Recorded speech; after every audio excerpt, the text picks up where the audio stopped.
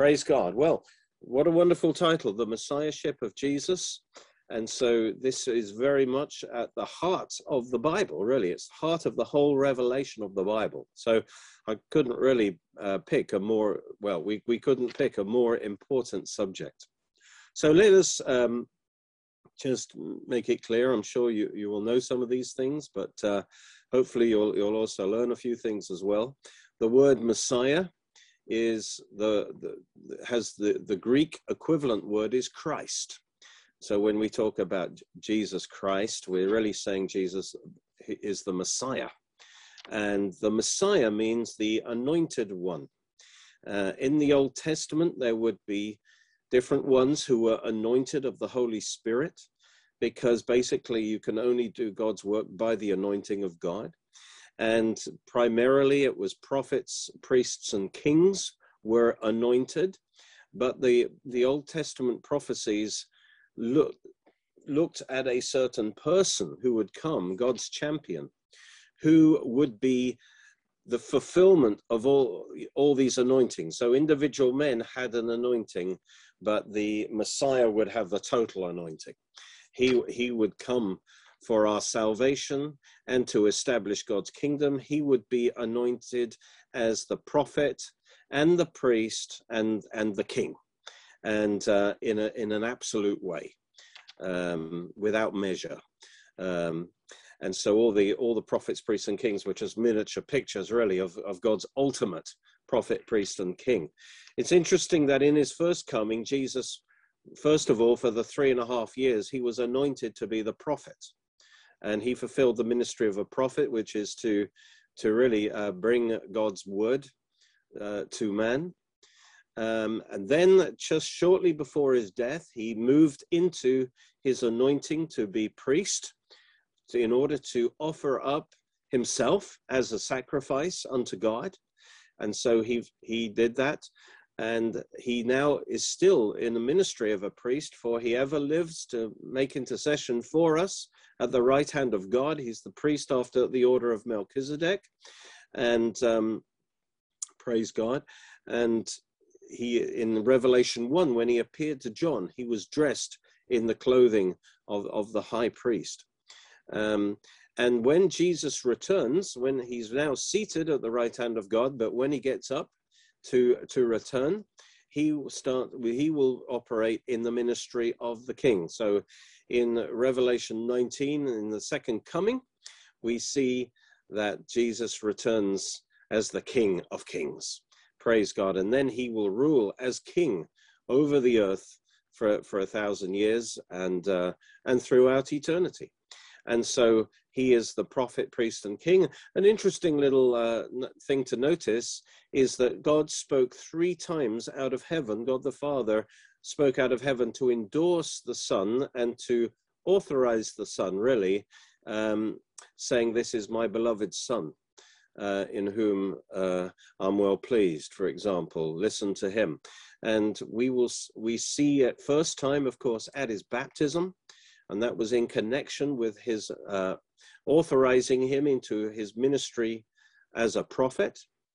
Then a bit out of sequence, but we'll understand why when we come to that a bit later. At the transfiguration in Matthew 17, God again speaks out of heaven, saying, "This is my beloved Son." And this time it's in connection with him being the king. What we're going to see is that the transfiguration is a prophetic preview of Jesus in his kingdom. 2 Peter confirms that. So that was, as it were, a picture of his divine authorization as king in his kingdom. And then there's also in John, I think roughly around, I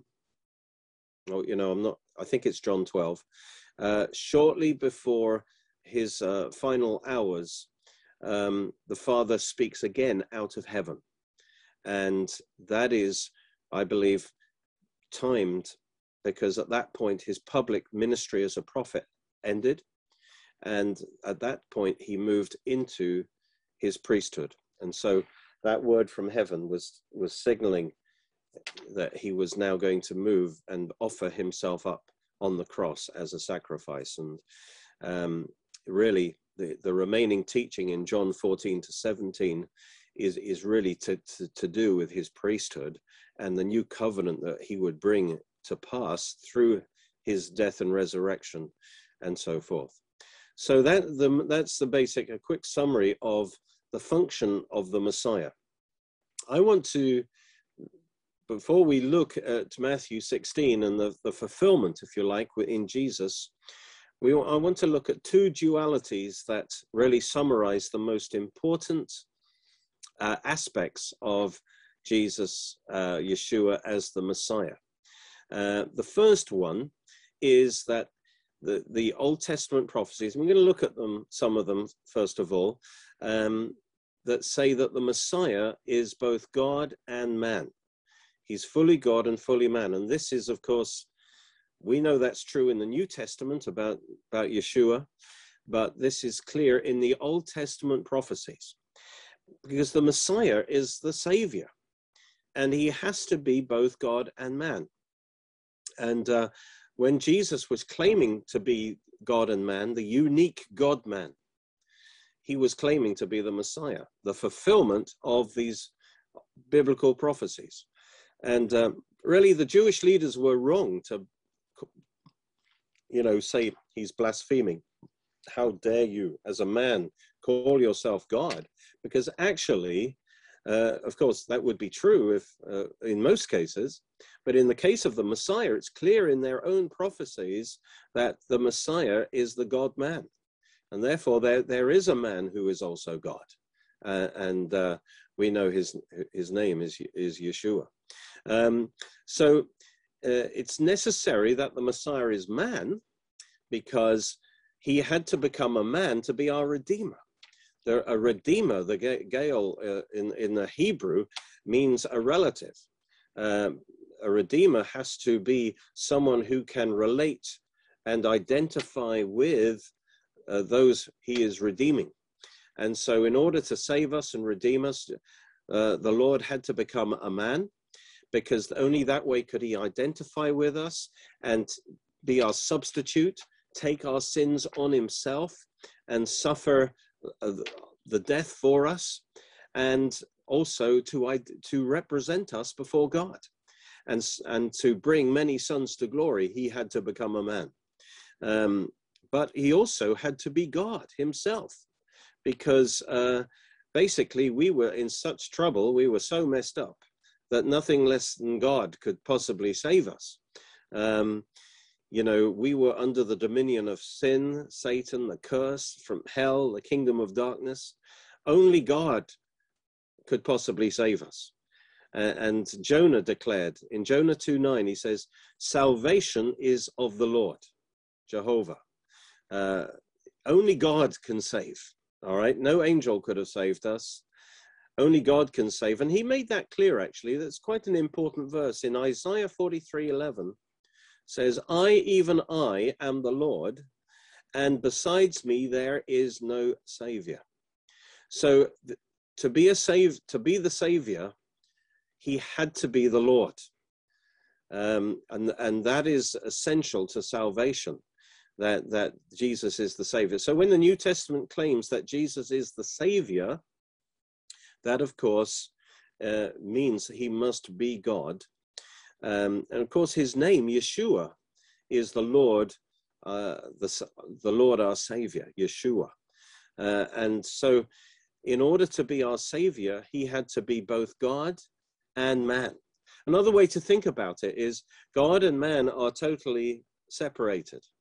So we needed a mediator to bring us back to God, and a mediator has to stand in the middle, and Jesus was the perfect mediator because he was both God and man. He could bring man and God together in himself. And so as God, he could represent God to man. As man, he can represent man to God. And it also meant that God could cut a covenant in the body of Jesus, a perfect covenant. And the reason why the new covenant is so perfect and unbreakable is that it's a covenant between God the Father and God the Son, cut in the body in the human body of the Son. Praise God. So what that means is it's a perfect, unbreakable covenant. And because Jesus was also man, it means that he can represent us before God. And when we accept Christ as our head, we are taken out of Adam, we are put into Christ, we are now in the Son, and that means we are in that unbreakable covenant. And it was made possible through the humanity of Jesus Christ. So it's very important to understand that the Messiah is the God-man. Let's have a look at some of the prophecies that emphasize this. And of course, sadly, present-day Judaism does not recognize this essential truth. And so these are some of the most important scriptures, really, in witnessing to Jews, I would say. Well, the very first messianic prophecy is Genesis 3:15. It's called the Proto-Evangelium. It's the first, as it were, gospel verse in the Bible, given by God just after man sinned. And it's actually spoken to Satan. So just when Satan thought he had the victory, God immediately put him in his place and told him, actually, no, you are doomed. Genesis 3:15, God says, I will put enmity between you and the woman. So it's talking about a spiritual warfare going on between Satan and the woman, which is interesting, and between your seed, Satan's seed, and that would be really everyone in Satan's kingdom, his angels and his human beings. And it's interesting, on the other side of this warfare is her seed, the seed of the woman. And this is the first reference to the Messiah. And praise God. In a sense, we're in there, in the sense that when you accept Christ, you are put in Christ. You are put in the seed of the woman. So praise God, we are the body of Christ. And that's the mystery, really, that we are in Christ and Christ is in us. But anyway, it describes this warfare, and it says, he, the seed of the woman, will bruise your head, and you will bruise his heel. Or really it is, he will crush your head, just like crushing the head of the serpent. Christ will crush and defeat Satan. But in the process, he will be bruised in the heel. He will be bitten by the snake in the heel. And this is a prediction of the coming champion who would crush Satan under his foot and so destroy his power over mankind. But at the same time, he'd be bit by the serpent, receiving his deadly poison within himself. That is, Jesus took the sin of the human race upon himself that originated with Satan. And so, praise God, he took that when he died on the cross. But then in his victorious resurrection, praise God, he crushed the devil under his feet. And now he has all authority in heaven and earth. And it's interesting that this champion is described as the seed of the woman, which means he'll have no human father. And that, of course, is the prophecy of the virgin birth. And since the sin nature is transmitted from Adam through the man, this means, unlike the rest of the human race, he'll be born without sin. But the other implication is that since he has no human father, God himself must be his father. In other words, that he will be the Son of God. And that's one of the titles of the Messiah, that he is the Son of God. And he will be, therefore, divine himself. It's really a hint that he will be God, manifest in the flesh. And actually, this is what Eve believed, because it's interesting that when she named her first son, Cain, she got it wrong, by the way, but when she gave birth to Cain, Genesis 4:1, our translations sadly mistranslate, really. It says, now Adam and Eve knew his wife, Adam knew Eve, his wife, and she conceived and bore Cain and said, I have acquired a man from the Lord. And it sounds, that is, she's giving God the credit. But the translation is wrong, because you'll notice in some Bibles, The from is in italics. In other words, it's not there in the original. Literally it is, I have acquired a man, even the Lord. In other words, she was hoping that the promise of Genesis 3:15 was going to come to pass very quickly, and she jumped the gun, really, thinking maybe this is Cain. Maybe he is the Lord manifest in the flesh. Well, it didn't take long before she realized he wasn't the sinless Messiah, but he was a naughty little boy.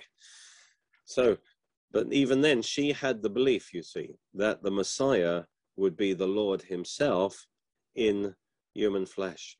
Then, of course, Isaiah 7:14, the Lord himself will give you a sign. Behold, the virgin, notice, it doesn't say a virgin, it says the virgin, and it's a reference to Genesis 3:15, the virgin shall conceive and bear a son, and shall call his name Emmanuel, which of course means God with us. We know that that was fulfilled by Yeshua, but again, that's a statement that this human son, born of a virgin, will actually be also God. This is essential, really, foundation of the Christian faith, that Jesus Christ is God, as well as man. Fully God and fully man. Isaiah 9:6, for unto us a child is born. That's his humanity. But then it says, unto us a son is given. That's his deity, you see, because he was the pre-existent, eternal Son of God before his birth. And he was given to us. That means he existed already. And so here it puts the two together. He is both man and God. And the government will be on his shoulder, and his name, and that name means his nature, will be called Wonderful. And that means miracle worker. So this is saying that the Messiah will have a miracle ministry. Counselor, he will be the greatest teacher ever.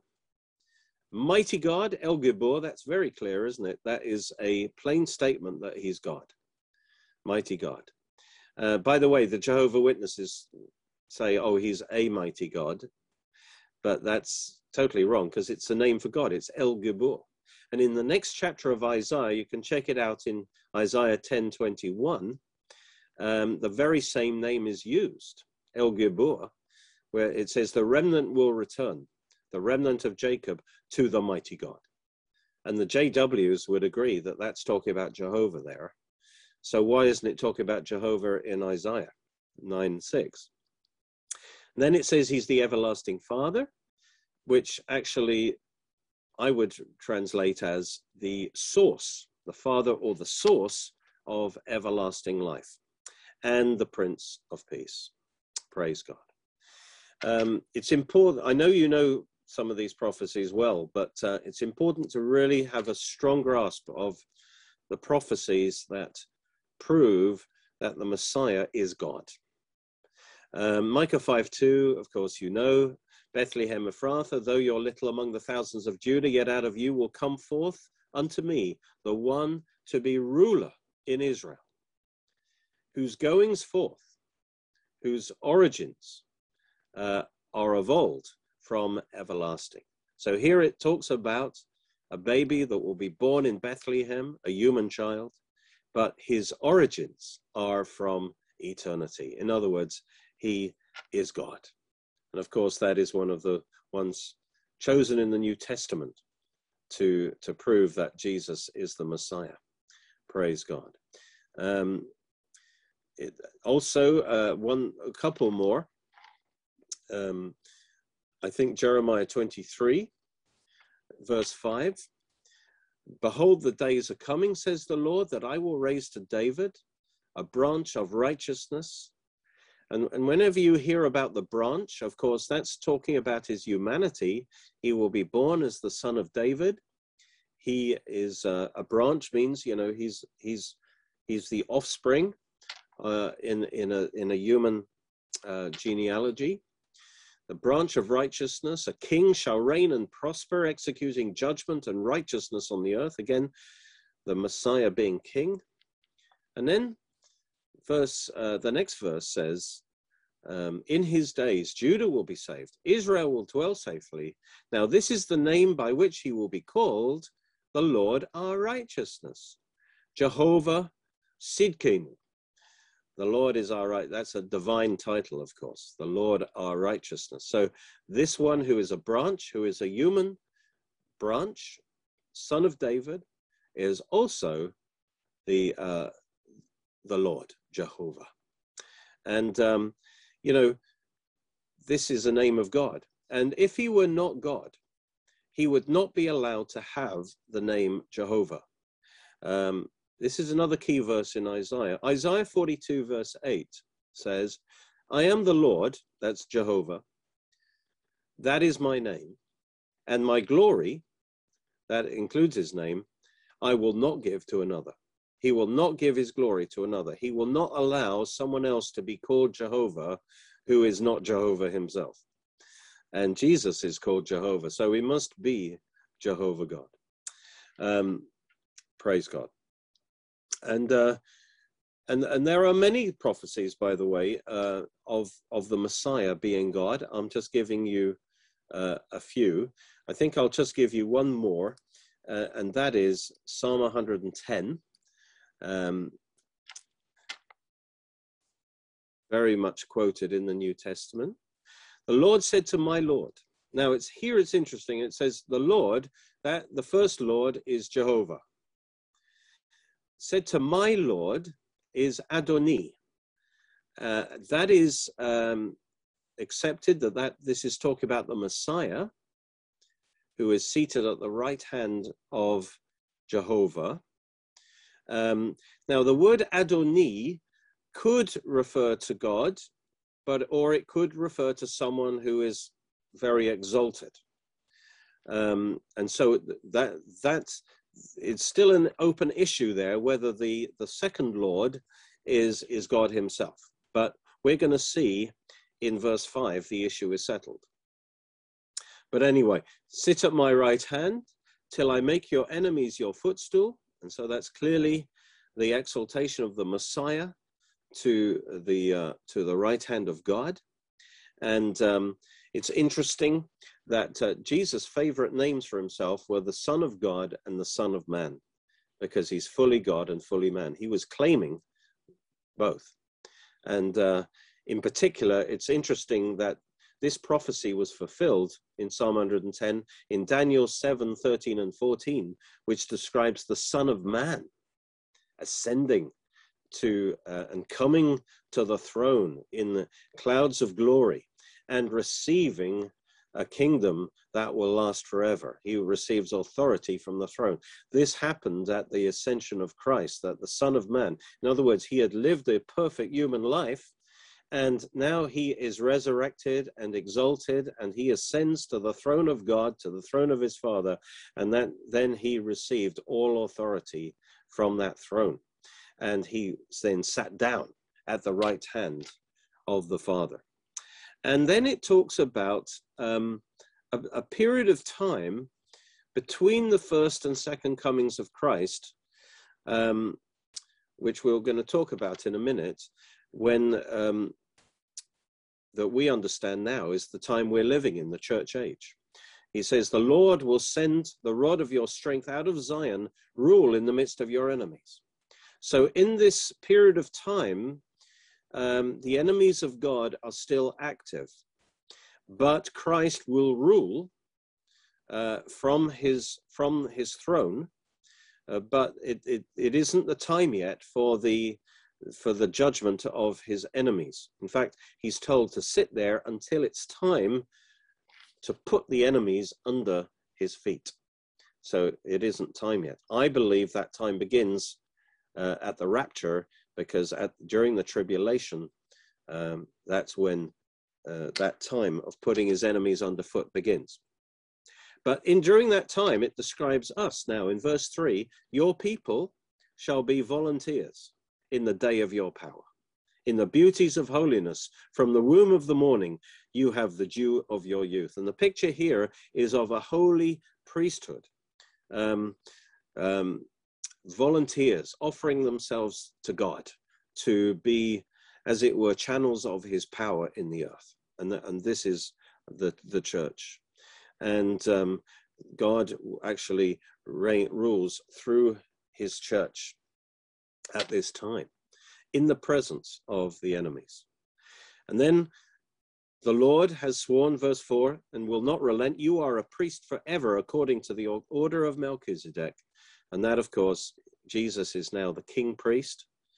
And then verse 5 is really where I'm heading to. The Lord is at your right hand. And first of all, I got confused here because the Lord, the word for Lord here is Adonai.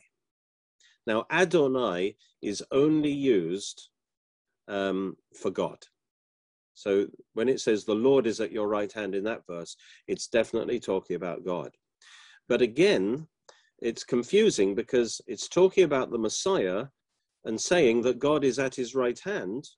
But in the first verse, it says that he is at the right hand of God. So that bothered me because I'm somebody who likes to look at the details of things. But actually, the word is not there in the original. All right, it's in italics. So actually, it should read, the Lord at your right hand. In other words, it's talking about the one at the right hand is Adonai. Who is at the right hand? In verse 1, it's the Messiah, the exalted Messiah, who we know is a man. But here it says in verse 5, the one at the right hand is Adonai. In other words, he is God. And this is talking about Jesus Christ as we read on. If you notice, it's talking about his second coming, when he will come as King of Kings and he will execute, it says, he will execute kings in the day of his wrath. That's the second coming. He's going to judge all the kingdoms of this world in order to establish his kingdom. He will judge among the nations. He will fill the places with dead bodies. He will execute the heads of many countries and so on. So here you see in Psalm 110, the Messiah is both man and God. The God-man is seated at the right hand of God. So that's the first duality I wanted to present, is that the Messiah is both God and man. And the New Testament, declares that about Jesus, that he is both God and man. And it is vital that we believe, for our salvation, it is vital that we believe that Jesus is both God and man. In Romans chapter 10, it says that the classic Christian confession is Jesus is Lord. And that means more than just the fact that, Jesus is my boss. Jesus is above me in authority. It means more than that. It's talking about absolute lordship. He has the authority that only God has. He is absolute Lord. You see, that's why the early Christians were persecuted and killed, because they declared Jesus as Lord. If they were just honoring him as an exalted person in their life, that wouldn't have brought on their persecution. That would have been allowed. In fact, the Romans believed in many gods, but what they were saying is Jesus is, they were saying, look, we'll obey you, Caesar, as someone who's above us in authority, but they weren't saying just that they consider Jesus to be high in authority. They were saying that Jesus is the supreme authority. And that's what offended Caesar. He was saying he is above all other so-called gods. He is the supreme authority. He is God. And that is the Christian confession, that Jesus is Lord. And of course, it follows from that he is my Lord, that I submit to his authority. That is the characteristic of saving faith.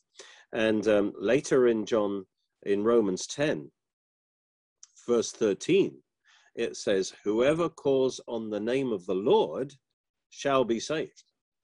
And clearly it's talking about Jesus.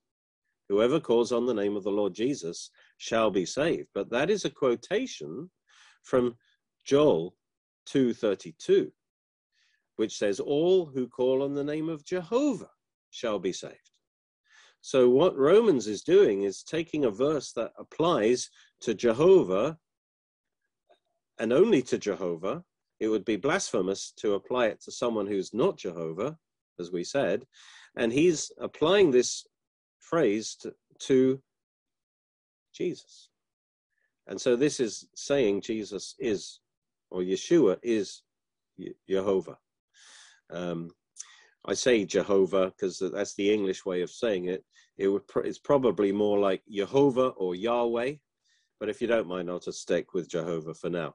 It was the English language brought in that hard J that really isn't there in the original. So it's more like Jehovah or Yahweh. The problem is that the Jewish people considered the name so holy that they stopped pronouncing it. It wasn't allowed to pronounce it in case they got it wrong and they desecrate the name. So they didn't know which vowel points to put in between the consonants. And so that's why there are different versions depending on what vowels you put in there. So I think a lot of people think it's Yahweh, but it could be Jehovah. But anyway, so notice, in order to be saved, you have to believe in Yeshua as Jehovah, as God, because you call on the name of the Lord, God, to be saved. So you have to believe Jesus is God to be saved. And that's the difference with many false cults, is that they will have or false religions, they'll have an exalted view of Jesus, like Islam, if you like, or other such cults, or like Jehovah's Witnesses. But they do not accept that he is God. And that is not just a bad mistake, it's a damnable heresy. It's 2 Peter 2:1 defines which heresies are damnable heresies. He says, they deny the Lord that bought them. So a damnable heresy is one that will cause you to not be able to receive salvation, that will lead to your damnation if you deny that Jesus is the Lord, that he is God, and that he bought you on the cross, that his perfect finished work on the cross. Those are the two core issues of the gospel. All right. So Jesus also said in John 8, unless you believe that I am, you will die in your sins. So you have to believe that the Messiah, Jesus, is both God and man to be saved. All right. So that needed to be said. That's very important that we understand the Messiah, the deity of the Messiah. Now, the second duality I want to share with you about the Messiah, and these I think are the most important things to be said about the Messiah, is that the prophecies of the Messiah are twofold, and they are generally known as the sufferings and the glory. And there are two streams of messianic prophecy, and there are two very different kinds of prophecies about the Messiah. One describes his sufferings for our salvation. The other describe his glory as reigning in glory as the king. And they all basically fall into one of those two categories. Some, of course, which we are familiar with, show the Messiah coming in humility, suffering and dying for our sins, Isaiah 53. Other prophecies show him coming in power and glory, and reigning. And when there is a passage that has both of those images, it's always the suffering Messiah that is described first, and then the glorious Messiah. Some Jews actually believed because of that there'd be two Messiahs. One they called the son of Joseph, the one who would suffer, and then the other one they called the son of David, the kingly Messiah. But we know that there is only one Messiah, of course, Jesus, but he fulfills the two sets of prophecies in two different times, in his first coming and then in his second coming. So the first time he came to be the suffering Messiah, the second time he comes as the glorious King. And in that way, both of them will be true. Now, to understand why this is necessary, we have to understand that in the Bible, there are two programs of God, all right? I think a lot of people do not understand this, that there are two programs of God, which I call the kingdom program of God and the salvation program of God. All right, we're very aware of God's salvation program. Most people think that that's pretty much what the Bible's about. But actually, the fundamental program of God is the kingdom program of God, that God will establish his kingdom, his rule over all. When Lucifer sinned originally, he set up a counter kingdom, but man was created to rule and reign as part of God's kingdom. And so the terrible thing happened when, of course, man sinned. He was a traitor, really, and he swapped kingdoms. He put himself under Satan's authority, and he became part of the kingdom of darkness. And so we have a problem here that God's kingdom program is to establish his kingdom overall, but now a third of his angels and all of mankind have changed their allegiance into the kingdom of darkness. So what is God going to do? Now, when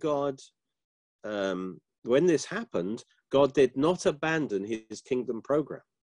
You see that in Psalm 8, because in Psalm 8, there's no reference to man's sin.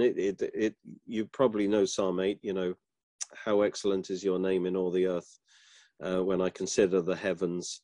And then it goes on about how God put everything under man's feet and crowned him with glory and honor.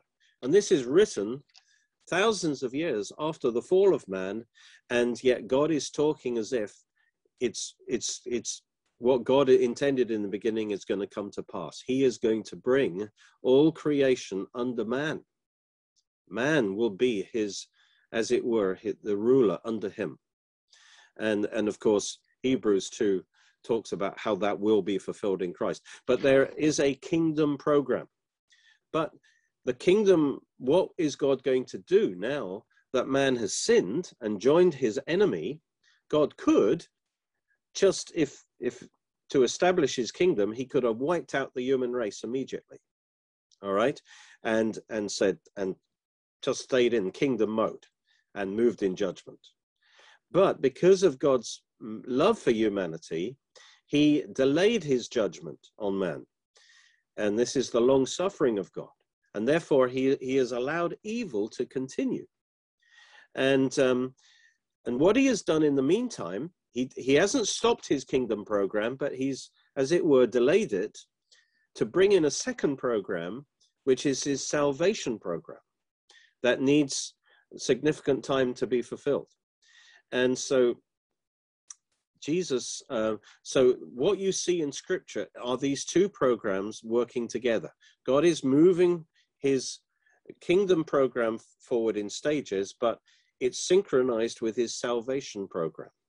And I won't go into the detail of it, but you can track both programs taking place throughout. So, for example, at the cross, we primarily think of that in terms of salvation, that Jesus died on the cross to save us, to rescue us from the power of sin. But it was also an important stage in the kingdom program because he disarmed principalities and powers. He, as a man now, has received all authority in heaven and earth, and the kingdom has moved forward. At the second coming, of course, the kingdom, well, even in the tribulation and the second coming, the kingdom program is going to be moved forward. But God, the reason why he spreads his judgments in the tribulation over at least 7 years is in order to save as many people as possible before it's too late. And so you see salvation and kingdom operating together. And then the kingdom will move forward when the millennium kingdom is set up. And then finally in the eternal state, where everything now is under the king in perfect order and harmony, and all his enemies are dealt with. So you've got these two programs moving forwards, and that helps to understand the movement of history. So God first of all the salvation program kind of has to happen first before the kingdom program, because when God moves in judgment, then it's too late for anyone to be saved. So that's why Jesus had to come first, to suffer and die for our salvation, before he's going to come a second time as the King of Kings to establish his kingdom on the earth. So there's a reason for the two-stage coming of Christ. These two aspects of Christ are summarized by two animals, the lamb and the lion. In the first coming, he came as the Lamb of God for our sins. In the second coming, he comes as the Lion of Judah, you see. It's symbolized by two sons, because first of all, the son of Abraham, which is Isaac, who was offered up on Mount Moriah, that is a picture of the greater than Isaac, the son of Abraham, the greater than Isaac, Jesus, who was also offered up on Mount Moriah for our sins, for our salvation. But the second son in Scripture is the son of David, who is the victorious, conquering, reigning Messiah. And so these two aspects are both fulfilled by the Messiah at two different times. So there are two streams of prophecy called the sufferings and the glory, and the Messiah will fulfill both of them. And what people now, what we can forget is that these prophecies talk about the Messiah coming first to suffer and then enter his glory as king. And we are getting very close to the point, I believe, where the second set of prophecies are going to be fulfilled. Praise God. We are in the signs of the end times are there, I believe. Now, Jesus, when he rose from the dead, that's exactly what he taught them on, because this is central to everything. All right, Luke 24, verse 25 to 27. Jesus said, because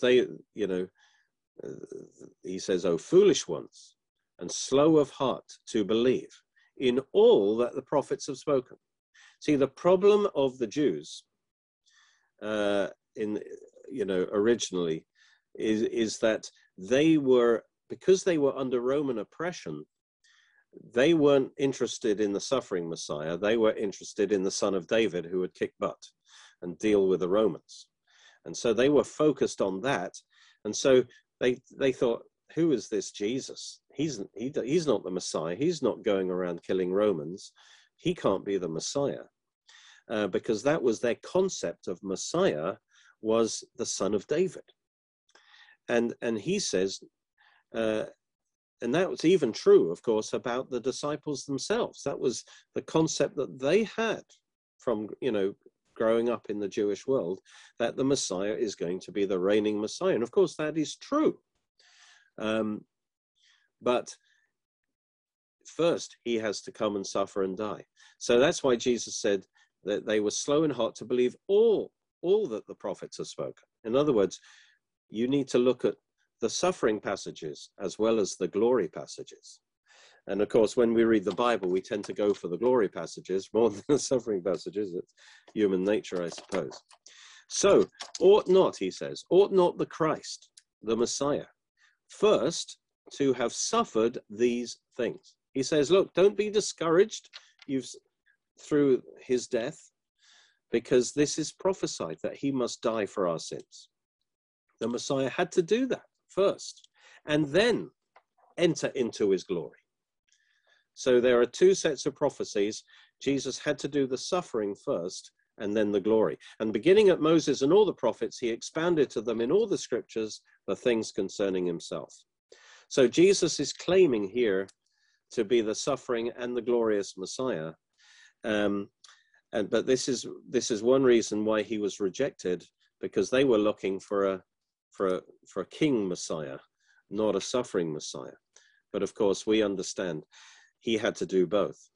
So to understand prophecy, it's kind of like looking at two mountains I don't know if you've ever kind of gone walking in the Lake District or something like that, and you see two mountains in the distance, and you one in front of the other, and you really can't tell how far apart they are, whether one's immediately behind the other or whether there's a big distance. You cannot see the valley in between.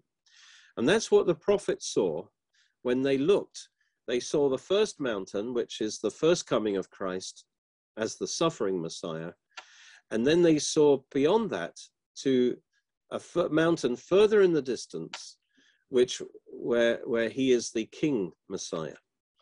But what they couldn't see is the valley in between. They could not see that. And they did not know how long that period of time would be, because God did not reveal that to them. And Peter talks about this, quite interesting verses here. In 1 Peter chapter 1, verse 10, he says, of this salvation, and he's talking about the new covenant salvation. And there were prophecies about the new covenant, of course, quite a few of them in the old covenant, of this salvation through the Messiah. The prophets have inquired and searched carefully, who prophesied of the grace that would come to you. So they prophesied of the Messiah. They prophesied of the new covenant that he would bring. And then it says in verse 11, searching what time or what kind of time the Spirit who was in them was indicating when he testified beforehand of the sufferings of Christ and the glories that would follow. What he's saying is what they saw clearly was the sufferings of Christ and the glories that would follow, but they didn't understand the time in between, what kind of time it would be, or what time, how long it would be. Now we know now it's almost 2,000 years, but they couldn't know that. That was actually the mystery. The Bible calls that time the mystery. Of course, we know it now as the church age. That was a mystery that was hidden in Christ from the foundation of the world. But that is the setting of Old Testament prophecy, that the Messiah will actually both be the suffering Messiah and the glorious Messiah, and the suffering must come before the glory, but the time period in between was not revealed, and that of course is the time that we live in now. All right, having laid that groundwork, how are we doing on time? Having laid that groundwork, let us go now to Matthew chapter 16 and look at the key passage perhaps on the Messiahship of Jesus. And Jesus sometimes, he actually kind of avoided using the word Christ too much, because, and sometimes he even said, don't tell them that I'm the Christ, and that's, people are wondering what is that? I think it simply is that was an emotionally loaded word in those times, because the Jewish, in what they hear is he's this political leader, because all the false Jewish messiahs like Bar Kokhba were actually military people, rebelling against the Romans and so on, and trying to bring in the Jewish kingdom by force. And that was their concept of what the Christ should be. And therefore, Jesus didn't want them to give that impression. So he often used different words to describe himself, but he was careful in the use of the word Christ because of the overtones of that time. That's my explanation of that. But let's go to Matthew 16, verse 13. And this is, of course, a key turning point in the Gospels, a major, about 6 months before the cross. 6 months before the cross, about. When Jesus came into the region of Caesarea Philippi, God chose this place, Caesarea Philippi, in the north of Galilee. And in fact, when I take Israel trips, I always go there, and it's a beautiful location. It is at the foothill of Mount Hermon, and in the Bible, Mount Hermon plays a key role, and it is used as a holy mountain, actually. And the River Jordan actually originates from Mount Hermon, and the waters from Mount Hermon, which is snow-capped, flow down, and they come out at Dan, but also at Caesarea Philippi, which is also known as Banias. And so there is a large rock there, and there's a cave that's called the Gates of Hell, and there's this river that flows out from the rock, which is at the base of Mount Hermon. And the Greeks, when they invaded the area, they used this very lot of wonderful nature and the whole setting. They thought this is such a beautiful place. It shows the sign of the god Pan. Their god Pan, kind of half goat, half man. And so this was the center of worship for the god Pan. And that's why it's called Banias. But also all kinds of other temples were erected there. So it was a whole place full of idolatry. Along that rock face, there was a temple to Zeus. There was a temple, well, you name it. There was a temple and there was a temple to the emperor, and so on. So it was a real kind of religious center there. And Jesus chose this place, interestingly, and I explain it in much more detail in my book, Revelations at Caesarea Philippi. But this is where Jesus chose to reveal who he is in a very direct way, and to reveal the church, to reveal what was going to happen in that mystery time period between the first and the second comings. All right, so Jesus came into the region of Caesarea Philippi, and he asked his disciples, "Who do men say that I, the Son of Man, am?" Of course, this is the big question, isn't it? Who is Jesus? That is the question that every human being must answer. And in fact, if you're witnessing, that's a great way to start the conversation. Just to say, who do you say Jesus is? All right, and see what they say, and then take it from there, because that is the key question. That's the thing to focus people on. And of course, the disciples gave the different theories: John the Baptist, Elijah, Jeremiah, so on. And then Jesus turned it on them. But who do you say that I am? Because this is the core issue. Who is Jesus? And Simon Peter answered and said, "You are the Christ." You see, now Jesus hadn't been using that word too much. He'd been using all kinds of other words, and he expected them to get it. Of course, it takes God to reveal it. But now Peter gets it.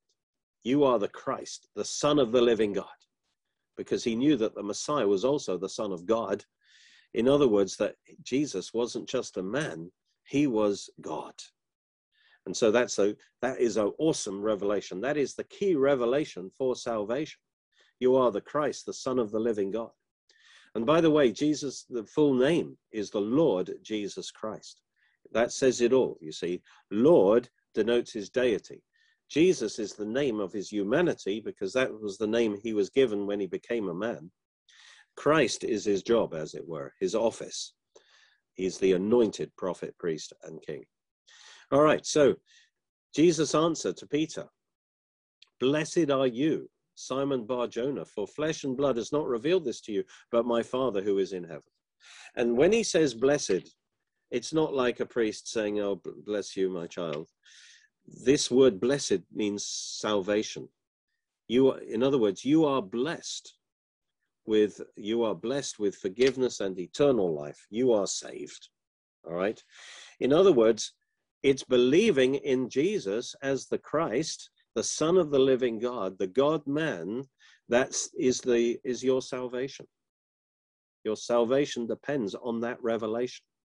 And to those who have an open, seeking heart, God will reveal Jesus to them that he is the Christ, the Son of the living God. But notice, it's because he got that revelation from God that actually Peter is blessed. Now, in this story, Peter is a picture of each one of us.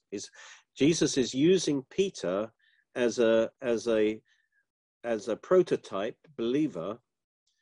But what happened to Peter is a model for how each one of us is saved. All right, because what Peter comes into the blessing of God and into the church of Jesus Christ, the true church of Jesus Christ, through an encounter with Jesus. Jesus is revealed to him as the Christ and the Son of the living God, and he embraces that revelation, and he confesses that revelation. He confesses that Jesus is Lord. He confesses Jesus is the Christ, the Son of the living God. This is what we would call saving faith.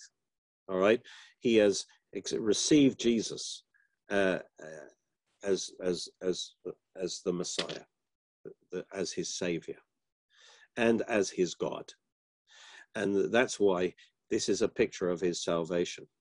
And then he says, I say to you also that you are Peter, and on this rock I will build my church. Now, this has been badly misinterpreted because, of course, the Roman Catholics, not all of them, but some would say, oh, this is the proof, of course, that Peter is the rock on which the church was built. Well, I'm very grateful that the church is not built on such a shaky foundation.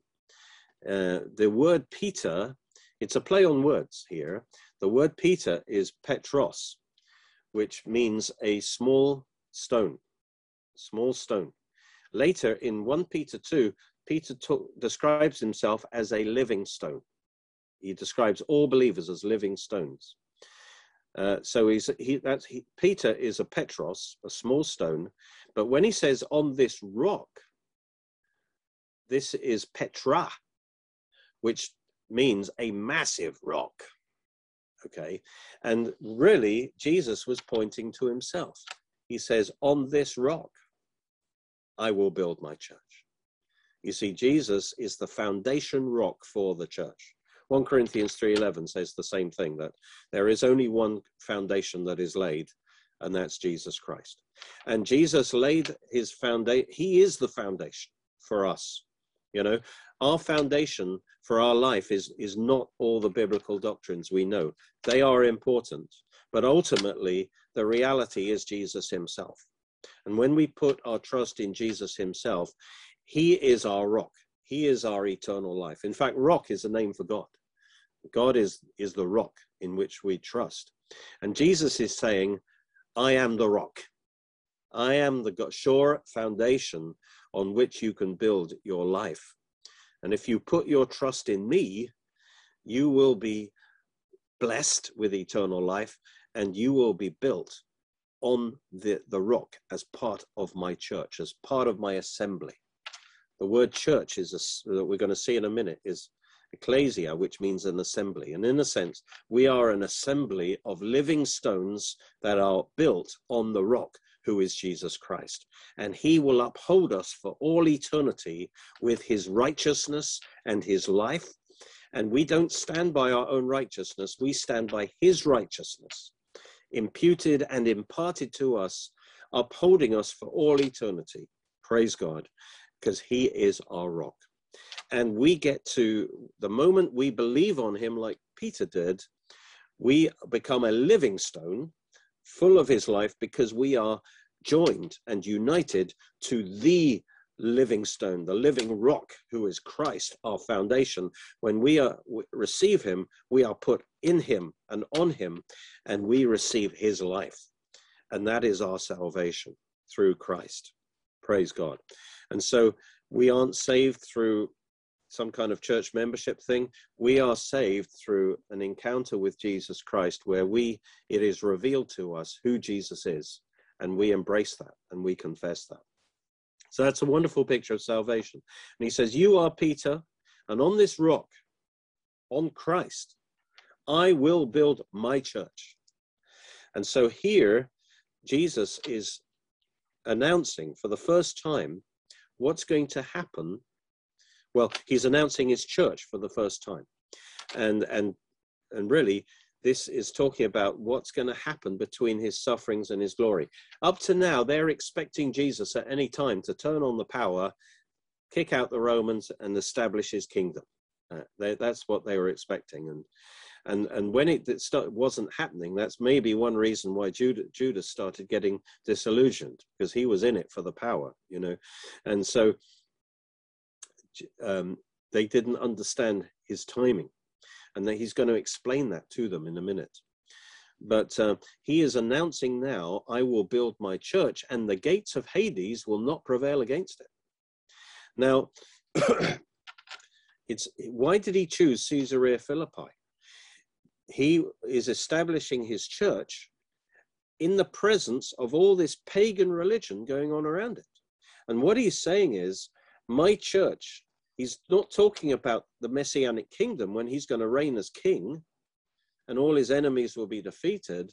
He is actually putting the church right in the middle of a spiritual warfare where there are all kinds of gates of Hades around, all kinds of false religions, false cults, false things going on, all calling to the different human souls to follow them and to go into the gates of Hades, to their death and their destruction. And in the midst of all of that spiritual darkness, God is putting his church, and he is announcing his church into the middle of that.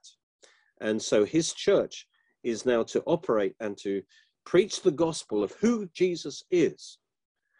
And in the midst of all these gates of hell, he will actually establish his church. And so those who hear the gospel and who receive that revelation of who Jesus is as the Messiah will accept that and become part of his church. But it will be in the presence of his enemies. And he's describing what's going to happen in this time, because he's not going to bring his kingdom immediately. And so it's interesting. It's a wonderful promise to us too. The gates of hell will not prevail against it, because when we as believers in the part of the church, when we die, we will not go through the gates of Hades. We will go to heaven. Praise God. Before the cross, all people who died, even the believers, went down into Hades. The believers went into paradise, into the Abraham's bosom. The unbelievers went to torments. But everyone went down to Hades. It's only through the new birth that was made possible through his resurrection that our spirits are now made perfect through the new birth. And so when we die, we won't go through the gates of Hades. We'll go straight to heaven. Hallelujah. So that's a promise for the church as well.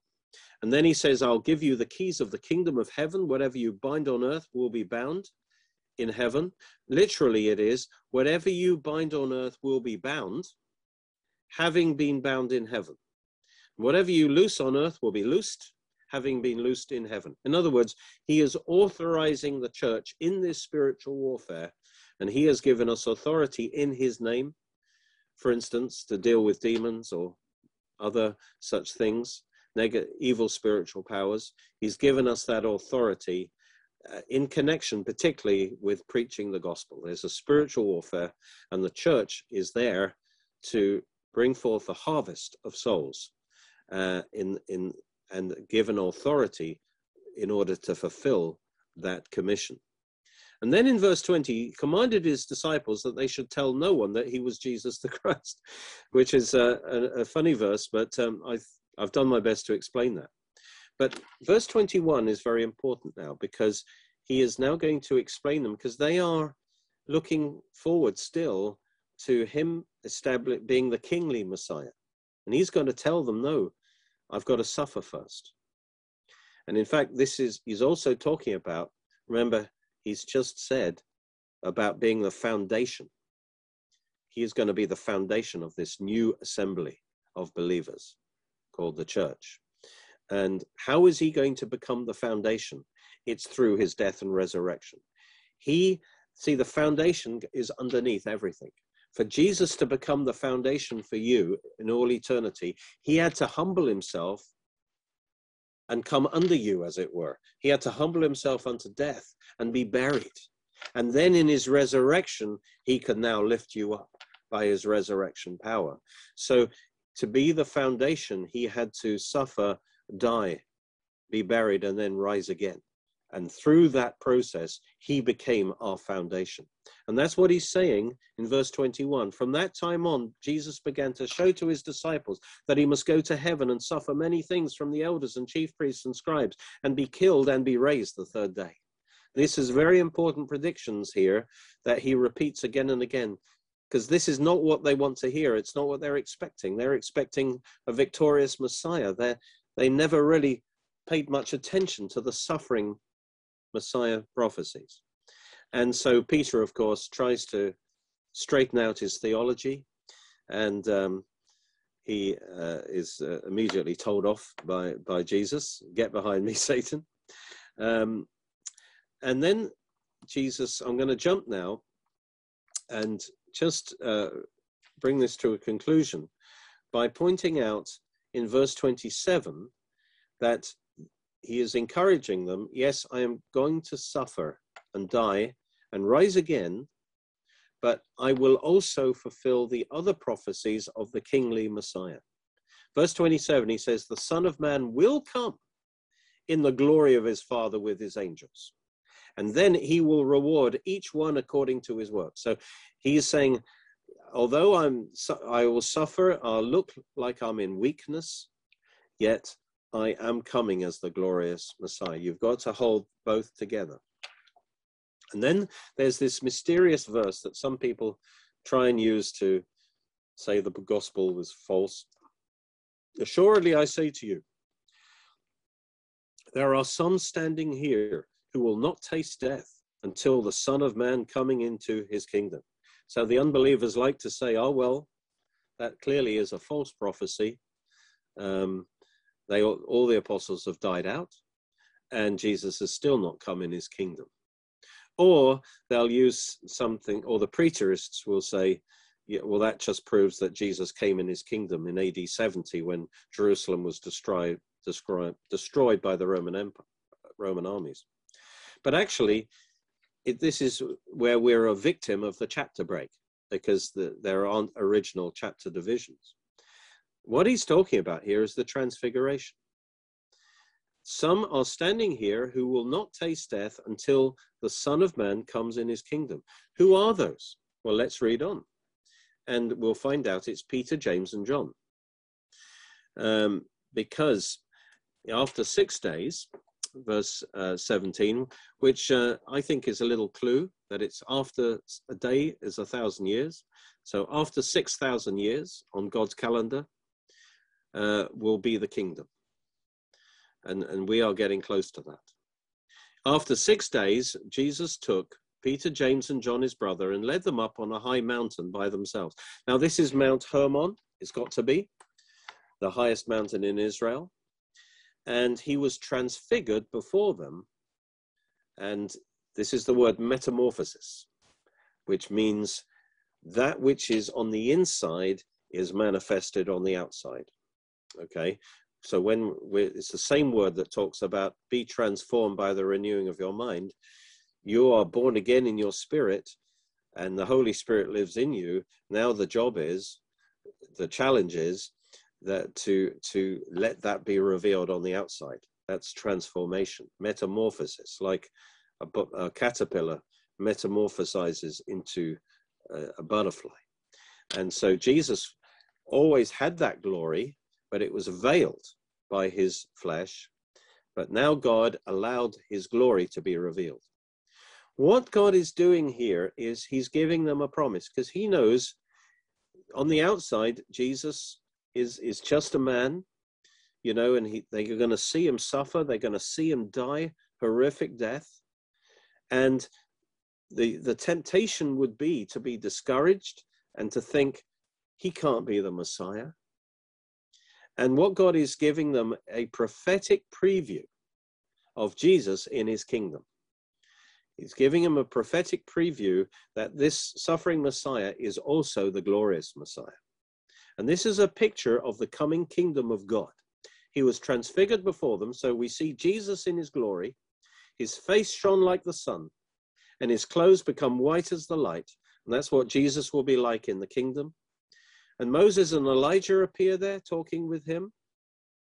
And then Peter, so we see saints in their natural bodies, but we also see saints in a kind of glorified state. And verse 5, while they're still speaking, a bright cloud overshadowed them. So the glory of God will be present over the earth in the millennium. And suddenly a voice came out of the cloud saying, "This is my beloved Son in whom I'm well pleased. Hear him." This is the divine endorsement of Jesus as the King of glory. He is the glorious Messiah. And so the transfiguration is God's prophetic preview of the fact that Jesus is the glorious Messiah, and that all of that will come to pass. And I'm almost done, but I just want to take you to 2 Peter chapter 1, where Peter, who was there, of course, gives us his interpretation of the transfiguration, which again, notice what Jesus in the plain way has announced that he is the Christ. He has declared that he will fulfill the suffering prophecies of the Christ, but that he will also fulfill the glory prophecies of the Christ. And that's what he did at the transfiguration.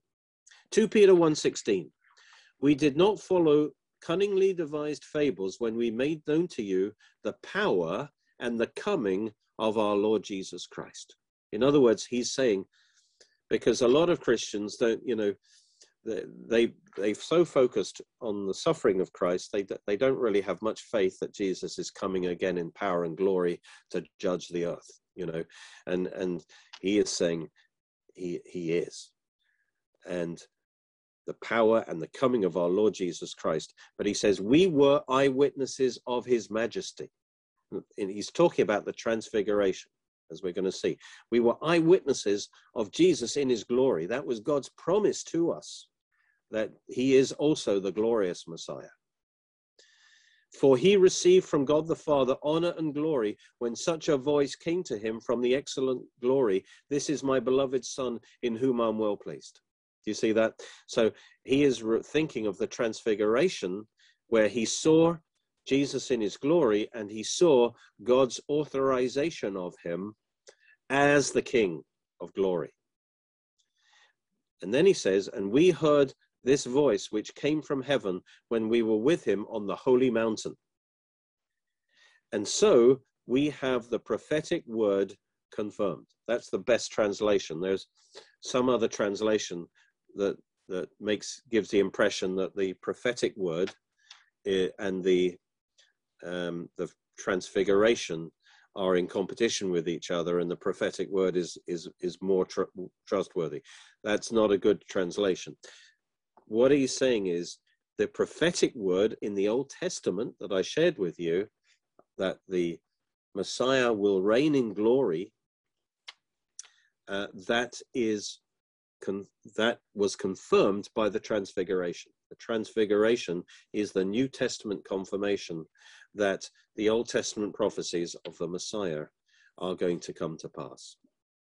So, in our witnessing, for instance, with Jews, the reason Orthodox Jews will say Jesus is not the Messiah, they will immediately say he can't be the Messiah because he didn't establish this kingdom. Because that's what the Messiah does. He sets up his kingdom on the earth, and they will say, well, look at the last 2,000 years, we don't have peace on earth, so he can't be the Messiah. So we need to know how to answer that. And the answer is, of course, you need to look at all the prophets, all that the prophets have prophesied. First, he had to come and suffer, and then he will come again in glory. And the truth is, Israel, the key that connects these two is Israel. Because all the promises and the covenants of God are with Israel. And these covenants stipulate that for the kingdom to be established, it has to be established through Israel. So Israel has to accept Yeshua as their Messiah. And therefore, there has to be a national repentance and a national salvation of Israel in order for the kingdom to be established. And so he couldn't establish the kingdom immediately because Israel as a nation rejected him. That generation did. But the Bible prophesies that in a future generation, in the tribulation, all Israel will be saved. And so Israel will come to know that Yeshua is the Messiah. And when they call on him to save them, he will return at the Battle of Armageddon. You know, Jesus said to the Jewish leaders in Matthew 23, didn't he? You will not see me. Behold, your house is left to you desolate. You will not see me again. You leaders of Israel will not see me again until you, leaders of Israel, say, blessed is he who comes in the name of the Lord. Until you recognize and receive me as your Messiah King, then I will return to you and I will save you and I will establish my kingdom. So the kingdom required Israel's response and acceptance. And so this is why, but he will establish his kingdom. Hallelujah. It will happen. But when you pray for Israel, you're also praying for Israel's repentance and salvation. And that's the necessary precursor to the second coming of Christ. And so the center of the action, therefore, is Israel. That's why Satan wants to destroy Israel. That's why anti-Semitism is a satanic spirit, because the whole idea in Satan's plan is to destroy Israel, and then he can stop God's promises come to pass. And so this goes to the very heart, really, of the spiritual warfare. And so that's how the Jews are misunderstood. Then the church is also misunderstood because they just see the church coming in and they think that means the church has replaced Israel. There's no future for Israel. And of course, that's a wrong interpretation too, because the fact that Jesus announced his church does not mean he will not establish his kingdom through Israel. He will. But in the meantime, he is saving as many as possible from the different nations. But the remaining prophecies have got to be fulfilled. And they have to be fulfilled literally. And to Israel and through Israel, he must establish his kingdom. So all the messianic prophecies will be fulfilled eventually. And we stand at quite an interesting time now because, you know, we are near the end of the age, I believe, when all the remaining prophecies are about to be fulfilled again. The stage is being set. 1948, the stage was set for the Israel to be back in the land, was necessary for the outworking of the remaining prophecies. So hopefully that's given you a good overview of the messiahship of Jesus. He is both God and man, and that for your salvation, he has to be revealed to you as the Christ, the Son of the living God. And then you become part of his church. Praise God. And the gates of hell will not prevail over you. And one day soon, Jesus is going to come in power and glory, and he's going to reward us all according to our works, and he's going to establish his kingdom on earth forever. Well, God bless you.